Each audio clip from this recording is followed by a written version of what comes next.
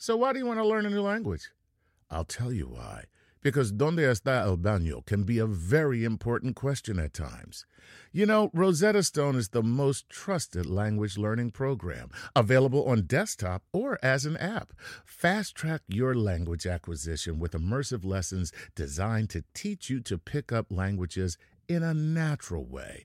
I love the fact that I can go from my laptop to my phone to pretty much anywhere and learn the language of my choice. Not to mention, I'm bringing my communication skills to new heights. Don't put off learning that language. There's no better time than right now to get started. For a limited time, Star Talk Radio listeners can get Rosetta Stone's lifetime membership for 50% off. Visit rosettastone.com/StarTalk. That's 50% off unlimited access to 25 language courses for the rest of your life. Redeem your 50% off at rosettastone.com/StarTalk today.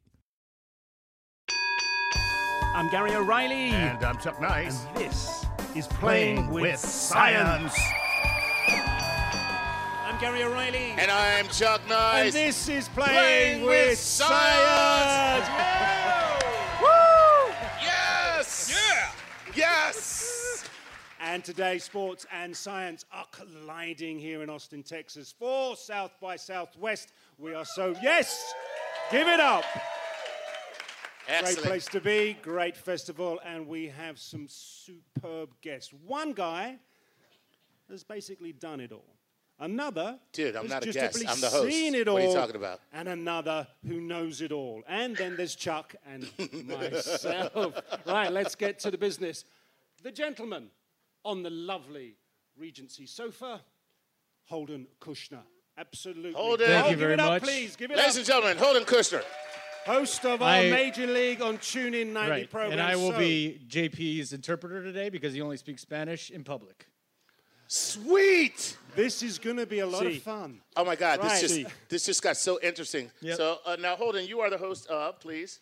MLB on Tuna Lab, we talk baseball, but science is really colliding with baseball now. So it's kind of cool that we're here doing Yeah. this. Very cool. Good Very timing. cool. Right. All right. JP And so the at other Arancibia. guy sitting here who does not speak any English, Gary, who is this? Because he couldn't understand what I just said. I think there are people here that know who this guy is. JP Arancibia. Yes. JP. Yeah, well deserved. The man who has just in the last couple of months retired from Major League Baseball, a catcher, a man whose records still stand. You walk away from professional sport and you're forgotten very quickly. This man, that will not be the case. Just so you can make JP very comfortable, you can interpret this. Mucho gusto. He says, thank you very much, I think. Gracias. Yeah, no problemo. This is All going to right, take I'm an awful busted. lot longer, isn't it? Exactly. Right, and joining us via video call is the one, the only Charles Liu, astrophysicist extraordinaire. Give it up, please. As always, a tremendous pleasure to be here with you guys. Chuck Liu, my friend, how are you? Hey there. Life is very good, thank you. Waiting for baseball season to start. I know you're a big fan, Chuck. You're like a huge baseball fan, aren't you? And sports Love fan. the sport. Yeah. Man. All right. It's great stuff. And it really is true that the JP and other people who are at that highest level of performance in professional sports, their brains are working all the time to optimize things like angles, forces, accelerations, decelerations, a little bit of everything. Looking forward to talking about it. Very nice, man. Very nice. JP, did you know this about your own brain? Were you aware that your brain is always optimizing information? I know that my brain is more like a squirrel's brain. I can optimize. I'm here 1 second, I'm there the other. I don't know. I have a very ADD-like mind, but I guess that I optimize it pretty quickly because baseball comes pretty fast, so you got to be able to do it.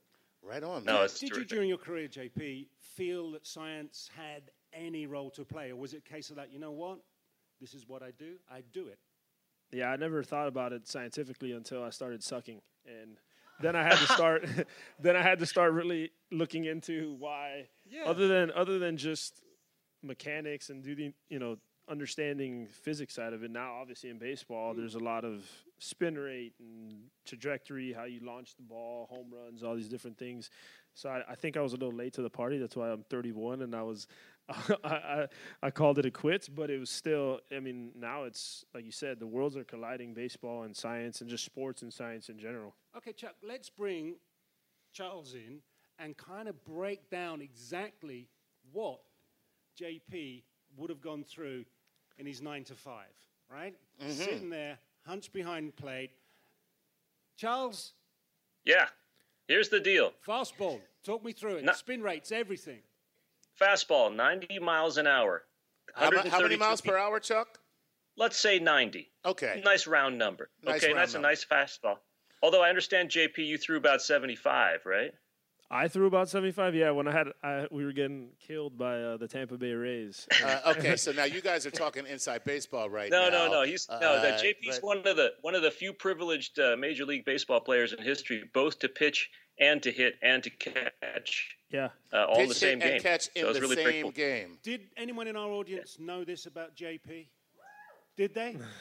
Yeah. Actually, quite a few people do know this. This is a cool thing, Right. man. Holden. Yeah. Yo. Did he do it well? No, he was horrible. How did you do in your inning? I, in all seriousness, I did not. I knew that you would. I kind of knew you pitched. How did you do in that inning? Because 75 miles an hour ain't gonna get it done. no, actually, it gets it done because no one's used to that speed. So if you're under the speed, Excellent. that's what works. So it was after the game. They're like, JP, so you were throwing knuckleballs? And I was like, no, that wasn't my fastball. I just didn't want to. But I gave up one hit, and then it's funny. Ironically, the last guy that I faced, Right. he was a guy that I played with my entire life through Little League, through the whole thing. And now all of a sudden I'm laughing because this guy that I'm about to throw a ball that I'm praying, like, please don't just hit me. That was the only thing I was scared. Was that I'm used to wearing equipment. I'm like covered up. I was like, please just don't hit the ball back at me. And I got out of the inning, and then, of course, after everyone's like interviewing me about, how'd you get these guys out? I'm like, dude, it's because the hitters wanted to get out. Whenever I faced a position player, I was like, okay, this is a lose-lose situation. You hit a homer, everyone's like, dude, you're a D-bag. Like, you just took this guy. and then if you strike out, everybody makes fun of you. So the only way that you can do anything good is kind of walk. So when I used to face position players, I would just try to put the ball in play and get out because I was like, just get it over with. Just give the bat away. Nice. That's so sweet. That means your career ERA is 0.00, isn't it? That is correct. That is. Good for you, man. Yeah. Way to go. Okay, I'm sorry. Where were we? Hit us, Okay, Charles. JP's crouched. He's crouched behind the plate. 90-mile-an-hour fastball coming toward him. 60 feet 6 inches away. That's 0.46 seconds for him to react. Okay? Now, he's got to set up a target, but if something happens, if the guy throws low when he was expecting high, if he throws inside when he's expecting outside, he has less than half a second to jump in front of this ball. And the first question I have for you, JP, something that I've wanted to ask catchers for a really long time. How important actually is the target? Does it actually matter where you put your glove in order to stop the ball or in order for the pitcher actually to pitch a good pitch? Does it matter at all, scientifically speaking? Shoot, that's the question. You're the scientist. I don't. So what Chuck, and it's a very good question, Chuck. When you see a catcher, after he makes the call, so you're in that crouch, and I know what Chuck is talking about. You're in that crouch, and then you make the call, right? You give your little finger sign, but then you shift position after you give that sign. Yeah. Does that mean anything, or is that some kind of like, I don't know, Peyton Manning, like Omaha? Is that what is that? I mean, there is part of it that's not real. There's certain things that you're trying to mask. Obviously, in baseball, you're trying to get. And if I'm setting up in, and there's a guy in the dugout that sees me set up in early, most of the time setting up in is going to be a fastball, and they may be relaying that. So there's a lot of different things that you try to do to mask that. But to his question about the target, yeah, I mean, you try to give a guy a visual. That's what you supposedly. Some guys, you talk to some pitchers, and they'll say that on a breaking ball, they're not aiming at my mitt, they're aiming at my mask. Because Is that because they don't like you? Is that?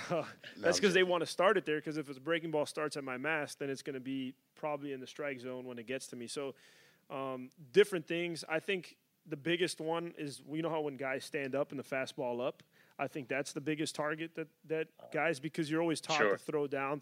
So late in the so when when the count's late, what we try to do is we try to throw the fastball up, because if the fastball is on the same plane, and I'm sure you could speak to this too, is if the fastball's on the same plane, if I throw a breaking ball, I want to try to make the breaking ball look to our eyes Like it's going to keep straight. like it's going to stay straight the entire time. So if there was a Right. a side view, the fastball would be straight, and then you'd want the breaking ball to come right off of that. So once you're later in the count, and there's most of the time it's breaking balls, they throw fastballs up for that reason, because you want them to think that it's a breaking ball or whatever, and they chase it, and it's an easy out. But sometimes if you don't put the target up there, they're so used to throwing down that Gotcha. now all of a sudden, if I'm like this, if I don't do this, Right. the thing that sucks about a catcher is that anything that goes wrong, It's your fault. it's my fault. Right. So it's like, JP, why didn't you have your glove up? I'm like, dude, the dude's making $20 million. He can throw the ball where he needs to throw the ball, but it's my fault. So that's that. I mean, yeah, there's certain times, and again, there's certain times where I'll pretend like I'm gonna throw a ball in the dirt, just show that I'm throwing, and I know that it's gonna be a fastball up, because again, you're always trying to hide things that you're doing because the other team is trying to relay it. All about camouflage. Hey, Chuck, so Yo. can you do a favor? Because now JP just mentioned two things. Okay. Fastball up, Oh, yeah. and he mentioned breaking ball. Uh-huh. So from a physics standpoint, Yes. how do those two things happen? One, how Okay. do you get a fastball to go up? And how do you get the breaking ball to break and drop? And what Well, we'll forces start- are in play? Yeah. And what's that? Yeah, we'll What start. forces are in play? And what, yeah. and We'll what start forces? with the Go breaking ahead. ball first. Yeah, what forces are in play? A baseball, as you know, has got the laces on it, right?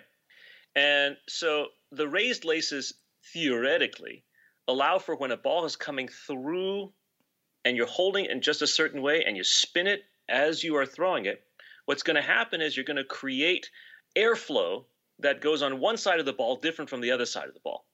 And your goal is to make it so that it'll push the ball away from a straight line and go sideways, right? A simple example, if you've all played wiffle ball before, you notice that the ball's got holes in it, right? Yes. It's a plastic thing. And so you hit the thing, and the ball just kind of floats up and does weird stuff back and forth, left and right, and it makes it nice and soft so the kids can catch it without hurting themselves. But in the major leagues, you have the real ball, and actually hurts if it hits your face, right? And you have these little laces that are causing the break to happen. There have been actually a number of master's theses, not quite PhD as far as I know, but master's theses trying to explain why the ball actually moves. Because if you just do a first order physics calculation, those laces aren't high enough to affect the smooth flow of air over a ball to cause it to break. But it does break. Breaking balls do break, right, JP? It's not just an illusion. Yeah, and to bring up to that point too, and I'm sure you can answer this, is are there quite a bit of like people who watch baseball here? Is there anybody that watches baseball for the most part? All right. Any baseball fans? Yeah. You guys Right on. you guys ever realize, let's say when a ball hits the dirt, do you guys realize we always throw it out? Have you guys I've ever seen noticed that? Or a ground ball, they throw it out? I just thought Major League Baseball was extremely wasteful. No, we are economical, but so what happens is scuffs on the ball, right? So if I get a ball in the dirt, right? Pitchers used to tell me like don't throw it out until the umpires like throw it out, because what happens is, and you could speak to this, is if the ball's scuffed, which scuffed means on the ball if there's a scratch on it, right. or some guys scratch it themselves, which is also known as cheating. Yeah. But, Wait, who was the guy who used to have a little Phil piece Niekro. of sandpaper in his Oh, glove? Phil Phil Niekro. Niekro. Phil, Yeah. Phil Niekro. why Famous. you got to be black, man? What's up? yeah, hey, that's messed No, I'm up, joking. man. Phil Come Well, on. he's quite white. I know.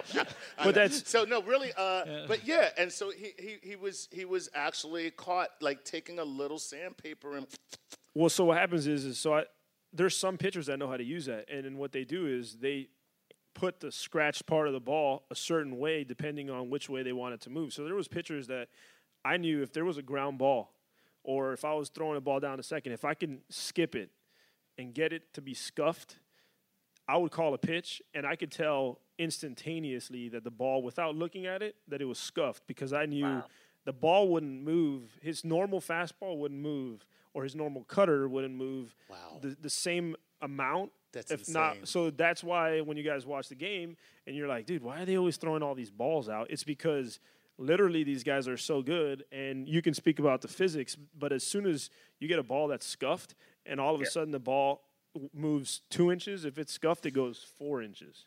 Yeah. Which is a huge Wow, difference. that's a lot of movement. That's a big difference. Yeah, it's like kicking the valve on a penalty shot in soccer, right? You're just causing the ball and the air to interact in an unpredictable way based on the fact that the ball is not perfectly spherical.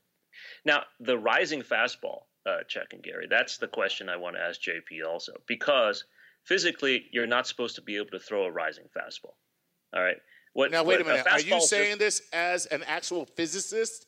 Yeah. That from a physics perspective, when you are throwing a fastball, see, the mound is a little bit higher than home plate, right? So when you're throwing from the pitcher to the batter into the batter's box, well, not in the batter's box, hopefully just in the strike zone, right? You're actually throwing the ball downhill a little tiny bit, right? There is literally no way to cause the ball to go upward.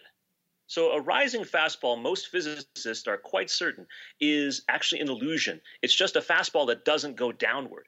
And so it looks like it goes upward. And I would love to ask a major league player who has experience if actually a ball, to his knowledge, JP, has ever actually dipped down and back up again purposefully.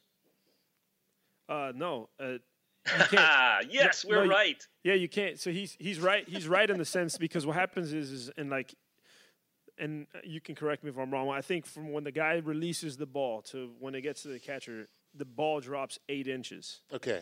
So what the misnomer is that it's a rise fastball, but it's not rising. It just doesn't drop as much. I got you. And so that's the biggest thing. And so our whole career, if I have done as a kid everything, you're used to the ball coming down. If I can find somebody that spins the ball at a high enough rate that the ball doesn't drop as much as it would normally drop. Yeah, because the eyes, eyes. I'm just used to, again, and like you said, we have 0.4 seconds to make a decision. So literally, when I was hitting, I mean, you have to trust your eyes. So as soon as this ball comes out, what's coming to your head, other than the squirrel stuff, what's coming to my head is like what it's doing, where the ball is going to be when I swing, how am I going to make contact? Right. So what these guys do, and this is why guys that are throwing 90 miles an hour, they blow guys away compared to a guy that's throwing 98, because the guy that's throwing 91, out of his hand, you might think is going to end up here when it's ending up here. So really the rising fastball is just a not dropping fastball. That's the real name of it, the not dropping fastball. That's what we're going to start calling it. Yeah. There you go. And that's all down to the spin rate that a pitcher will. Charles, you're up. Charles, can you tell us why is the spin rate so important to support what JP is talking about in the not dropping fastball, which it shall forever now be known as? The spin rate of a ball is the most important thing that determines whether or not it will interact with the air smoothly or unsmoothly, right? JP was saying also, after the spin, there's nicks in the ball, scuffs, or say the laces and things like that can make the difference. If you want to have something not move, you've got to try to make it spin as little as possible. In some cases, as fast as possible, right? Mm-hmm. The faster you go, the less likely it is that the ball's motion will be influenced by random air activity. You want to spin in a strange and unusual way in order to make it work and create breaks in the thing. So we could ask JP from the batting point of view. And let me say, while I have a moment, I still remember hearing in the news in your debut with the Toronto Blue Jays when you hit a home run in your first at bat and then went on to hit another home run the same day, 4 hits on your opening day, including 2 home runs. I don't know if anyone else has done that before, but I remember hearing that on the news. That was pretty amazing. I want you to know that, JP. So it's a real pleasure talking to you. I set the bar too high. That up. Thank you. Yeah. Nice stuff. All right, Charles. Okay. So let me get back to the hitting stuff. Okay, just real quick. Oh, sorry. Yes. So you watching a ball coming in when you're about to hit it. If you see the ball spinning fast, you literally can't see the spin, right?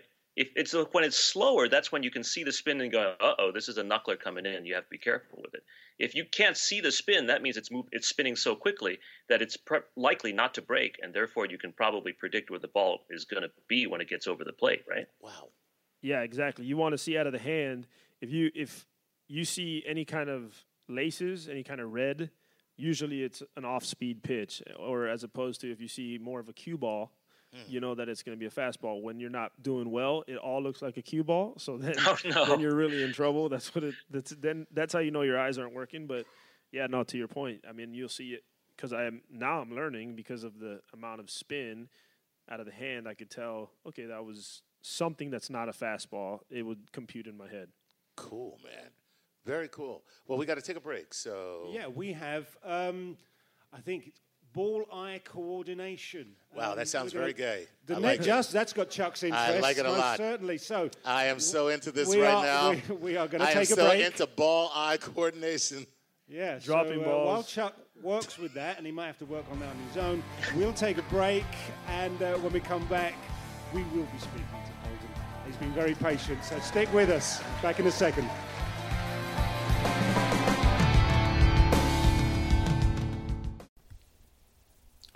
This podcast is supported by FedEx.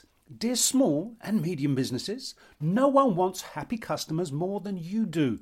So you need a business partner just like you, like FedEx, who understands your passion for serving your customers because they have the same commitment towards you. That's why FedEx offers you picture proof of delivery, packageless and paperless returns, as well as weekend home delivery to 98% of the US on Saturday and 50% on Sunday. See the FedEx service guide for delivery information. What's more, FedEx Ground is faster to more locations than UPS Ground. Trust FedEx for timely deliveries. See what FedEx can do for your business. Absolutely, positively FedEx. Whether you're a family vacation traveler, business tripper, or long weekend adventurer, Choice Hotels has a stay for any you. And that's good, because there are a lot of me's. Choice Hotels has over 7,400 locations and 22 brands, including Comfort Hotels, Radisson Hotels, and Cambria Hotels. Get the best value for your money when you book with Choice Hotels. Cambria Hotels feature locally inspired hotel bars with specialty cocktails and downtown locations in the center of it all. Hey, that's me. Radisson Hotels have flexible workspaces to get the most of your business travel and on-site restaurants. That's me too. And at Comfort Hotels, you'll enjoy free hot breakfast with fresh waffles, great pools for the entire family, and spacious rooms. Hey, that's me too. I guess I'm just going to have to stay at all of them. Choice Hotels has a stay for any you. Book direct at choicehotels.com, where travel comes true. Welcome back. Yes. Thank you. Yes.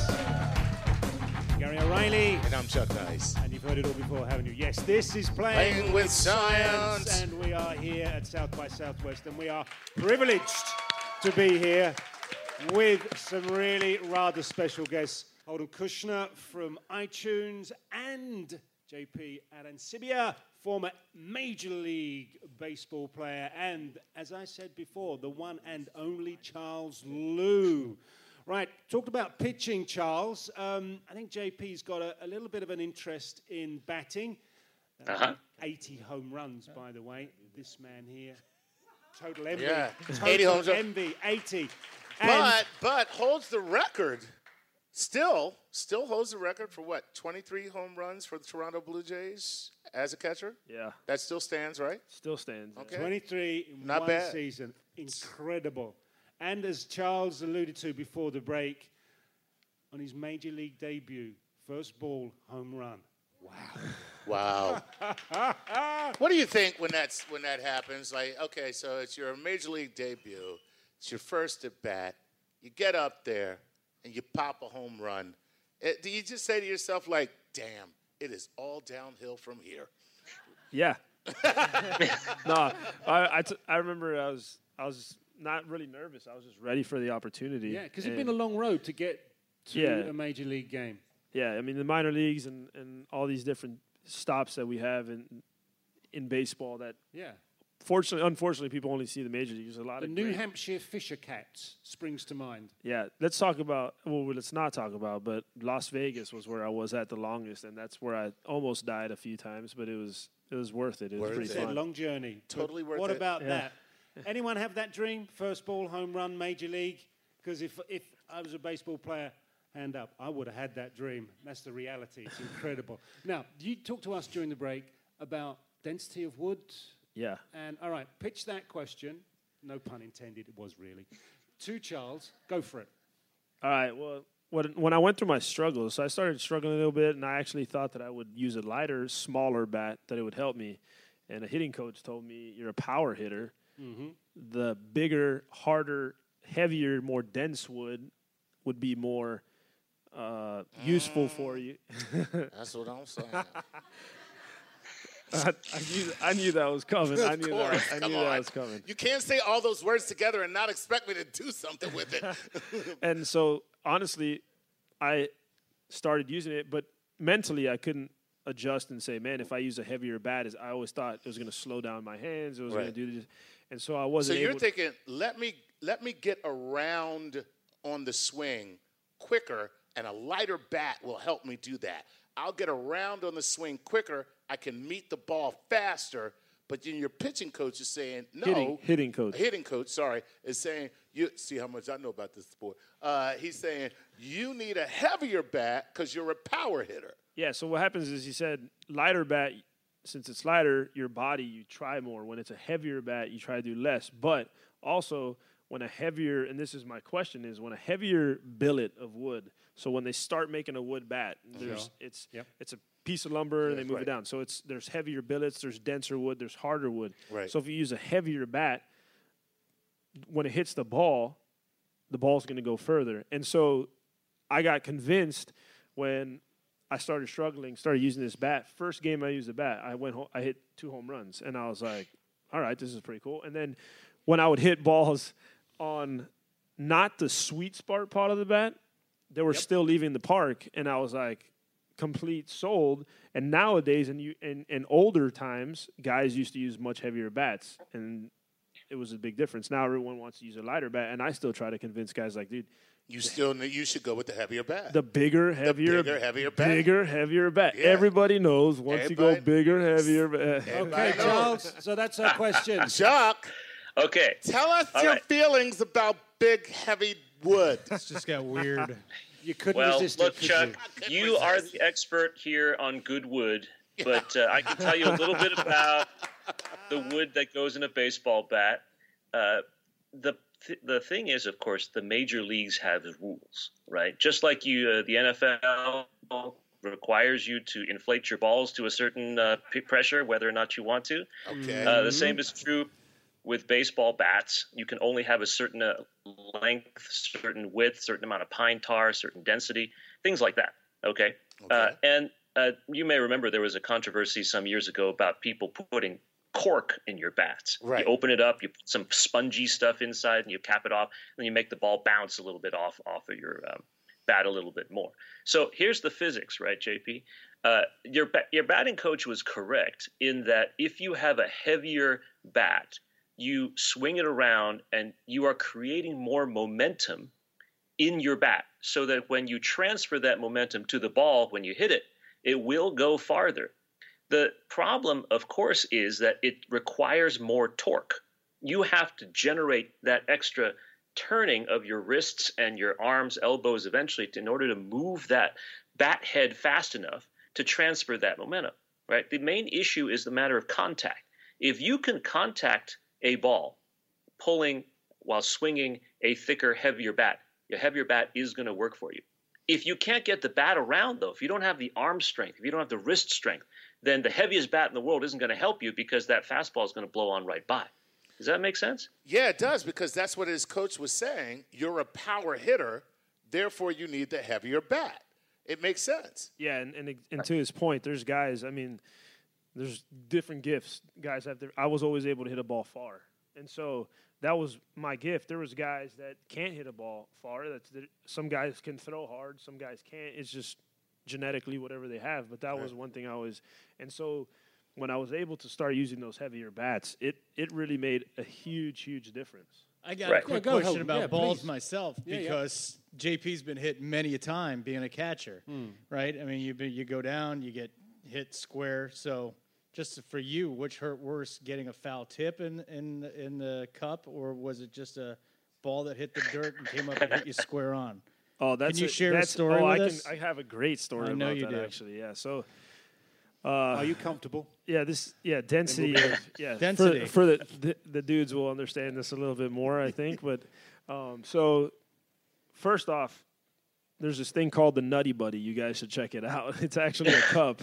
It's called a cup. Wait a minute. Yeah. Say it Nutty again Buddy. now. Oh no! Say this again now. You need to watch this YouTube the video. Nutty Buddy. That's correct. And this is a protection cup. That's right. There's two compartments for Two it. compartments. Yeah. So, but check it out on YouTube. The dude, the way he advertises it is he stands in front of a pitching machine and just takes a ball And just takes them. square in the Right. in the cup, and it actually Now, see, that works unless I find him later on that same night with a dominatrix. and then he's a masochist. And then I'm you just know. like, okay, dude, you're fooling people. But go ahead. So The Nutty Buddy. the Nutty Buddy. So I've actually have there's a lot of umpires that wear Nutty Buddies nowadays, thankfully. But what to my point was story.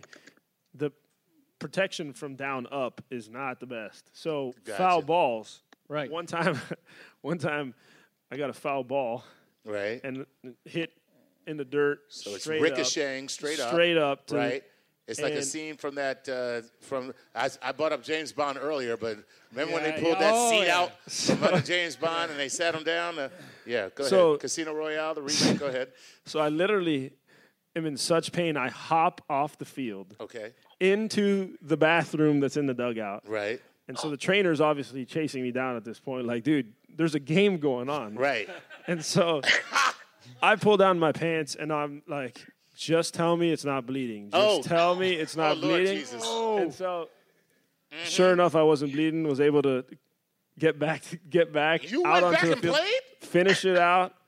That night at the bar, and again, this is a little much, but that night at the bar, it was a little Right. tougher Little to sit ginger, down. But little ginger. once a few whiskeys deep, and I was good to go. I did but have a that's- serious question real quick, though. So Go for it. the speed of the bat, right? Yeah. If the speed of the bat is the same as the speed of the ball when it hits and come up and hits him, does that mean that the ball is going to stay at the same speed? Does the speed of the bat impact the speed of the ball coming Interesting. off the bat? Right.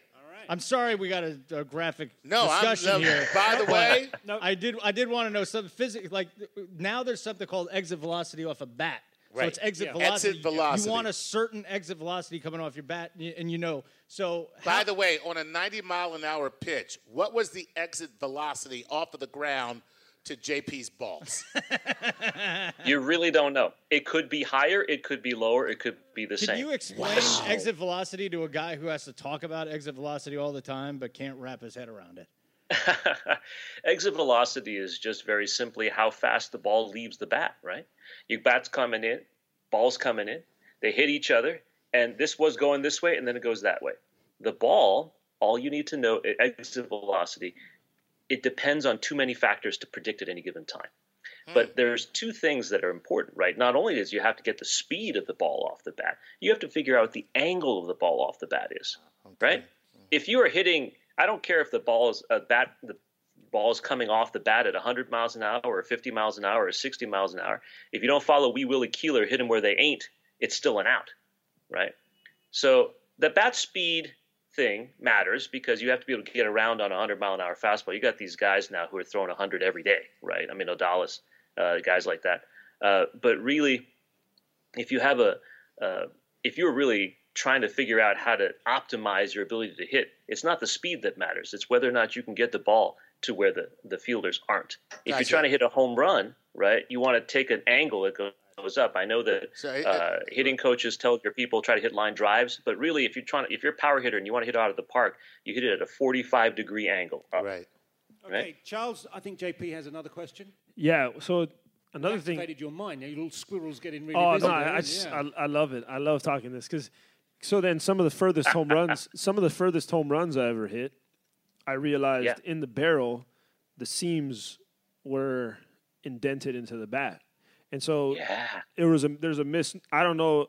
They always used to say you caught a seam. If you hit a ball super, super long distance, it was a difference between hitting it in the, I don't know, what would you call that? White part of the ball. White part of the Right. baseball or The space. or the Or seam. right on the seam. Because again, So with wait a Maple, minute. Are you saying that you have actually looked at a bat after you've hit a home run, and the seam of the ball is indented? into the bat? So in Maple, I mean, Ash you can see it a little bit, but in Maple, if you hit a ball square, because guys always want to clean their bats too. Another thing is guys always clean their bats because you want to see where you're hitting the ball on the bat because there's a sweet spot. So you want to be able. It's all the things that go into it. But when you hit, since it's a clean bat, when you hit a ball good, Right. I know exactly where I hit it because you can see, especially the longer home runs, you see the seams, the indentation of the seams on the bat. So I just want to know if that makes sense, if that's And science. does that make a difference, Charles, the hitting the seam or hitting the white space? Does that make a difference, and why? Let me tell you 2 ways that it could make a difference. Okay. One way is that the white part of the ball is slipperier than the seams. Okay. So if you catch the seams, you may be able to hit the ball with a more clean shot without slippage. So that, like, in a foul tip, what happens is you catch a piece of the ball and it spins away. But if you hit it on the seams, you might be able to get a little more friction so that even if it's not exactly square, you might be able So to it's the get same it without reason why the flipping off. pitcher. It's the same reason why the pitcher grips the seams. Yeah. The bat is gripping the seams the same way the pitcher throws the ball. Excellent point. Oh, which, dude, that's which creates awesome. more spin. Dude, that's Charles, right. I have a thought The- for you. If we sort of cut across all Major League Baseball rules, what would be the perfect material to make To cork a bat. a bat? So as a What power would be hitter like JP could do his thing and not worry about it. Tell us from an astrophysics If- standpoint, Yes, how can we please. cheat If I- best at this game? If I want the perfect bat, I would actually use an aluminum bat. Really? JP, you probably remember from college, right? That ball would just fly off that aluminum bat. Yeah, it's scary. so and- why and is that? We were, JP, by well, the way, it's the- when you were in college, did you love playing with an aluminum bat? I was a huge aluminum bat guy in college. Yeah, Nice. really big fan. Silver shiny, very nice. You're taking this in another direction, Mr. Nice. You are. Okay, You, see, you got that's your a- own that's a little whole- show going on Not a there. good wood. Okay, Your never mind. own little show going I didn't off do up it this here. time. JP did that one. I'm No, I sorry. obliged. You started that. Look, I'm going to have to separate you two. But no, seriously, why is aluminum such Yeah. a great material, and why does it work better? okay, aluminum is very light for its. Yeah, it's still heavier than wood, right? Denser than wood, I should say. Yeah. But you can make it kind of hollow. The typical aluminum bat isn't filled all the way through with aluminum, so you've got some space in the middle. So you've got this sort of ability to ricochet, bounce back and forth a little bit, that elasticity, right? That was the second point about hitting the ball in the laces that matters, right? Because as JP was saying, you hit the ball in the laces. What you're getting is a little extra compression, right?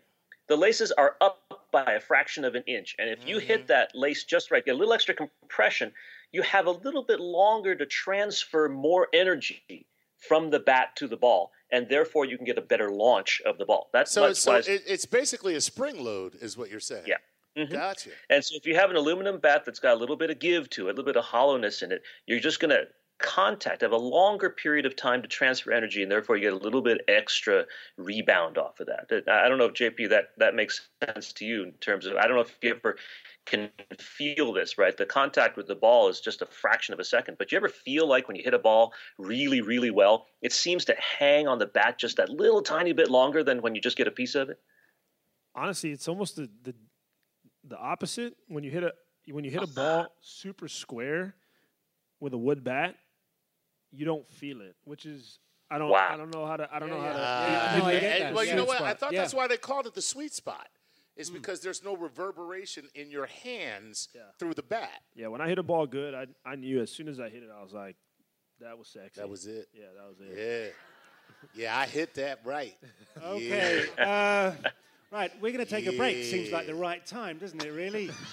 Chuck, go and have a cold shower. You got a couple of minutes. Right, we'll have some sexy baseball when we get back. Stick around.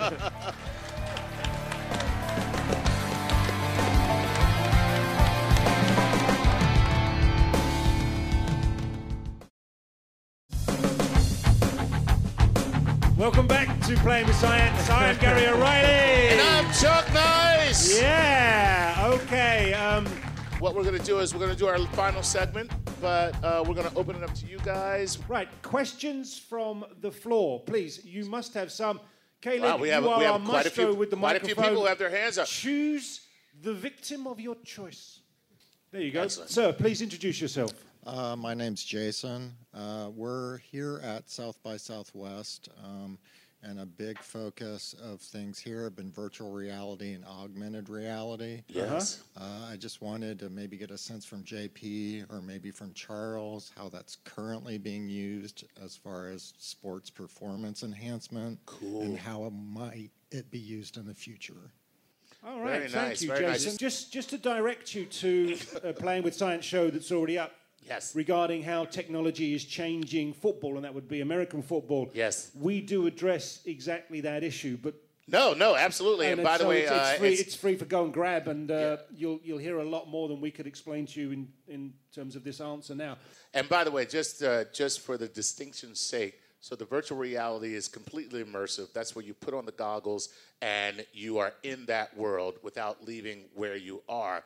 The augmented reality is Terminator. So remember Terminator when he landed and he looked around and was like, and he saw all the different stats. That's augmented reality. So exactly what you said is great. So Holden, what is MLB doing with that? Well, right now it's more viewing, and it's not virtual reality whatsoever, but they're doing real-time analytics. Okay. So what we're talking about route efficiency. Now, route efficiency would be a guy playing the outfield. Is he taking the most direct path to catching the ball? And the second that he catches the ball, boom. Wow. Actually, they're working on time. So it's vectoring.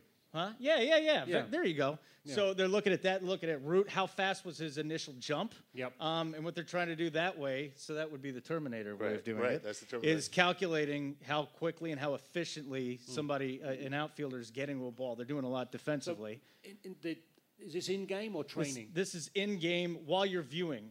A lot of the things that we're looking at right now is trying to make baseball more exciting, okay?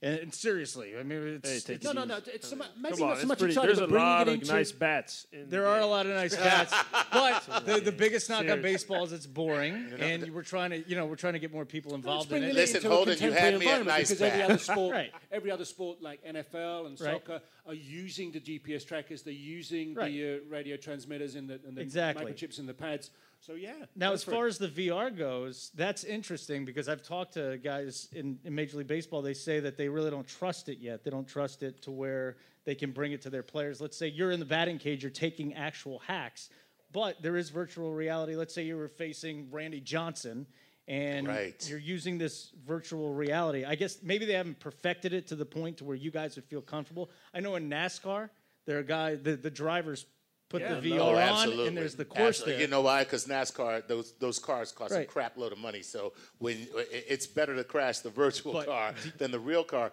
But JP, would you, as a player, feel as though you would benefit from something where you could be in an environment where you're practicing the same thing over and over again without being in an actual game day situation? Immensely. I think it's huge, and I think it's going to change sports. Just in football, how they're having guys go under center and being able to read defenses before put you, because the one thing I did learn and I didn't know as a rookie, and everyone talks about experience, and I used to just be like, all right, dude, stop with the experience. But that's why guys continue to get better through their career. Because the more times that I could see a pitcher, so if I face a guy 10 times, 20 times. That's why some of these veterans, people are like, why are they so good? Because when I face a guy 50 times, unless he completely invents a new pitch, I know everything that he's got. And so if I can sit there and watch what this pitch does over and over and over and over, it's going to make a huge difference. Now, like to your point, is how real is it? Because I don't want to be able to sit there and watch all these things, and then when I get into the game, not be the same thing. And then even to the point of, and this is scientifically, Charles is when you're thinking, they always say when you're thinking it's too late. So if I'm in the box and I don't trust my eyes, and I have to think, okay, is that this, or the other? I'm done. I got no chance. So another part is being over-informed. And that's the thing that, for baseball. Now, for drivers, I have a friend who's an IndyCar driver, and he loves the virtual reality because they can race on the track before they ever get into it. Mm-hmm. So, I mean, I think it's going to change the game. Right now in baseball, the only thing that they used to do was they have a screen. The Yankees have it, and some teams don't really have it. Some guys do. It's a screen, and so they'll put the pitcher that's you're facing, and there's a little hole out of the screen, and the ball comes out of there. But that's more just for timing sake and purposes, because if I can, and what I mean by timing for the people that don't know baseball is if I'm hitting and the guy has a leg kick and it's a certain leg kick, or if his windup is a certain tempo, everything is timing. I'm going off of that pitcher. So if I can get his timing down, that's half the battle. And so that's more than anything. But yeah, I think, more and more you can see something and you don't have to think, and your eyes can just, you were there before it happened. Then of course, I think virtual reality is going to be a huge and integral part of the sports. Super cool, man. Jason, does that satisfy you? Fabulous. Right. Please, our next victim. Oh, other questions? She's very keen, isn't she? I know people here. So this is more on the behavioral science side, a question for JP. I've always wondered, watching 162 games a year, you get to know who the umpires are and who's cycling through and who's at home plate. So I've always wondered how much you factored that in to their differences of how they call a pitch and whether or not in the box, and then also how that's changed now that viewers at home can actually see where the pitch ended up. Yeah, that's a really great question. I mean, seriously. You're on the spot. Yeah, that's a really good question. Yeah. Because different umpires have to call games differently. Well, you got to know that. Even though the rules are the same. Even though the rules are the same. So in baseball, there is literally, I would get a sheet every game, and that said, these are the cold and hot zones of that umpire. So some umpires may have a higher strike zone than others. Right. Obviously, the strike zone is a strike zone, but they have tendencies like anybody else. And then also part of it is being a psychologist back there, because a lot of these guys, their egos are, a lot of them think that they're the gatekeepers of the sport. And so do you ever do this? It's no. just like, strike! And you're just like, good call, man. That was a good call. Oh, dude. I really appreciate what you do, brother. Hey, serious? No, but no lie though. There's guys that you have to like pump their tires. Like, dude, you were freaking so good tonight. Like, you were unbelievable. Wow, dude. And then there's some. You got new contacts, didn't you? You got new contacts. That's great. But then there's some guys that legit they will try to stick it to you to the point where I've watched guys backtalk the umpire, and I'm back there, and I know that whatever we throw, he's calling it a strike because he's pissed off at the guy that's he's mad. Yeah. So there's so, I mean, there's so many things we could talk forever, but there's so, even to the point of, if you ever watch when a guy gets upset at a strike, right, they don't look straight back at the umpire. No, they'll put their head down and they'll they start scuffing the dirt. Yeah, you know what I mean? If you look back at the umpire, their ego. They know because oh my God, so it's like working for J-Lo. If you look her in the eye, you're fired. Yeah, done. So because what happens is Did that happen to you, Chuck? Yep. As an umpire, if I'm looking at the umpire, everybody knows that I'm speaking with him. So he is already Don't right you out of the eyeball me, boy. defensive, serious. And so that's why guys, because again, that's like a sign of disrespect. If you look back there. God. You just gave me such a new perspective on this game.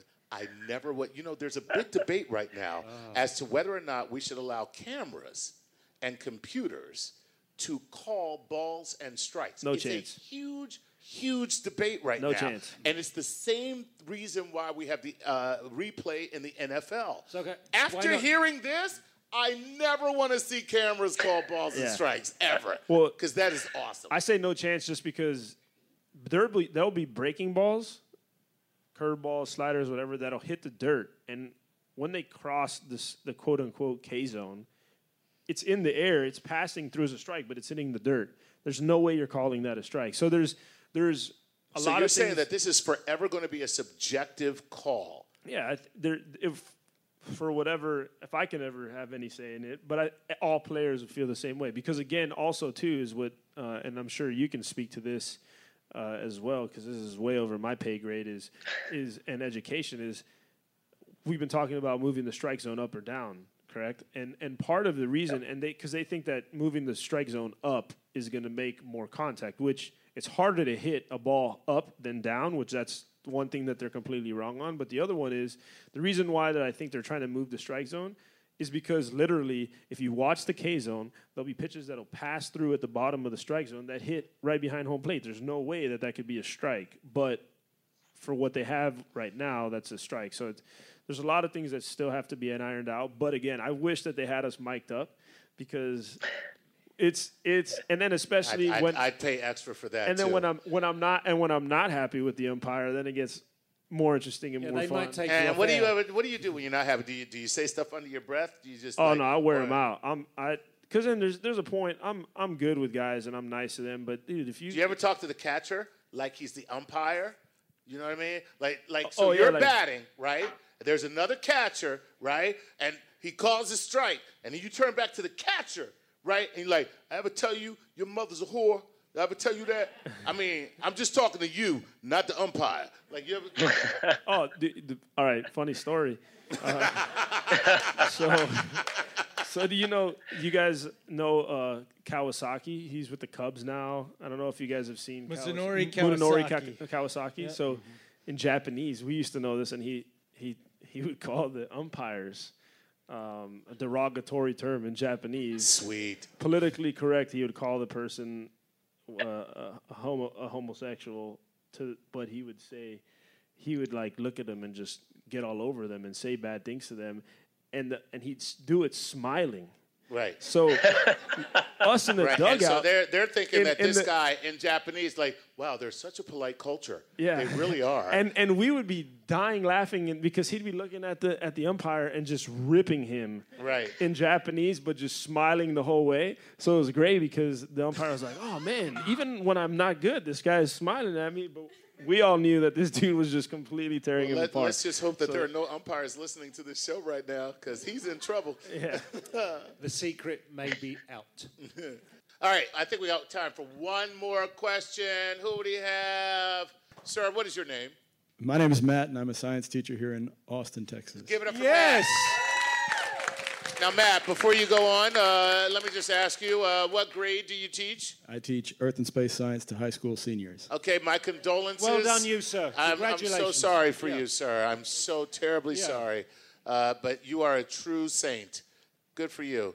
Thanks. What's your question? Dr. Lou, can you make some connections for us between the ball colliding with the bat and galaxies colliding with other galaxies? It's galaxies colliding, Jerry. Yeah. Galaxies colliding, Jerry. Galaxies colliding. That was a really cool way to bring the whole show together. So cool, from a science teacher to an astrophysicist. Let me put it this way. The collision of two galaxies is like the collision of two beehives.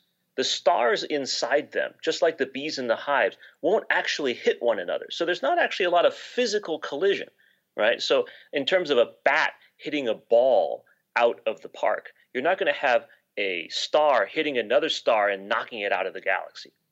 But you have something just as cool, if not even cooler, because the gravity of the systems will make them slingshot out without even touching one another. You can throw thousands, millions of stars out into long tidal tails or just flat out into space. You can throw planets out of their solar systems. You can throw moons away from their planets. And all you have to do is to come close enough that your gravity will cause that to fling away.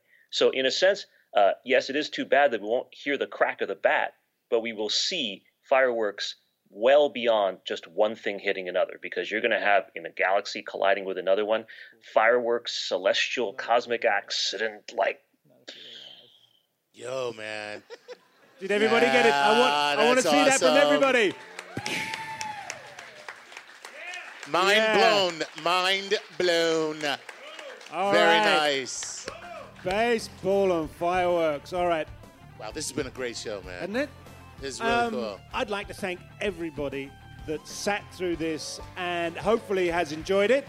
Yes, thank you. And we want to thank everybody at South by Southwest for allowing us to be here and to do our thing. Thank you to Andrew at TuneIn and TuneIn, and of course our guest. JP, please give it up.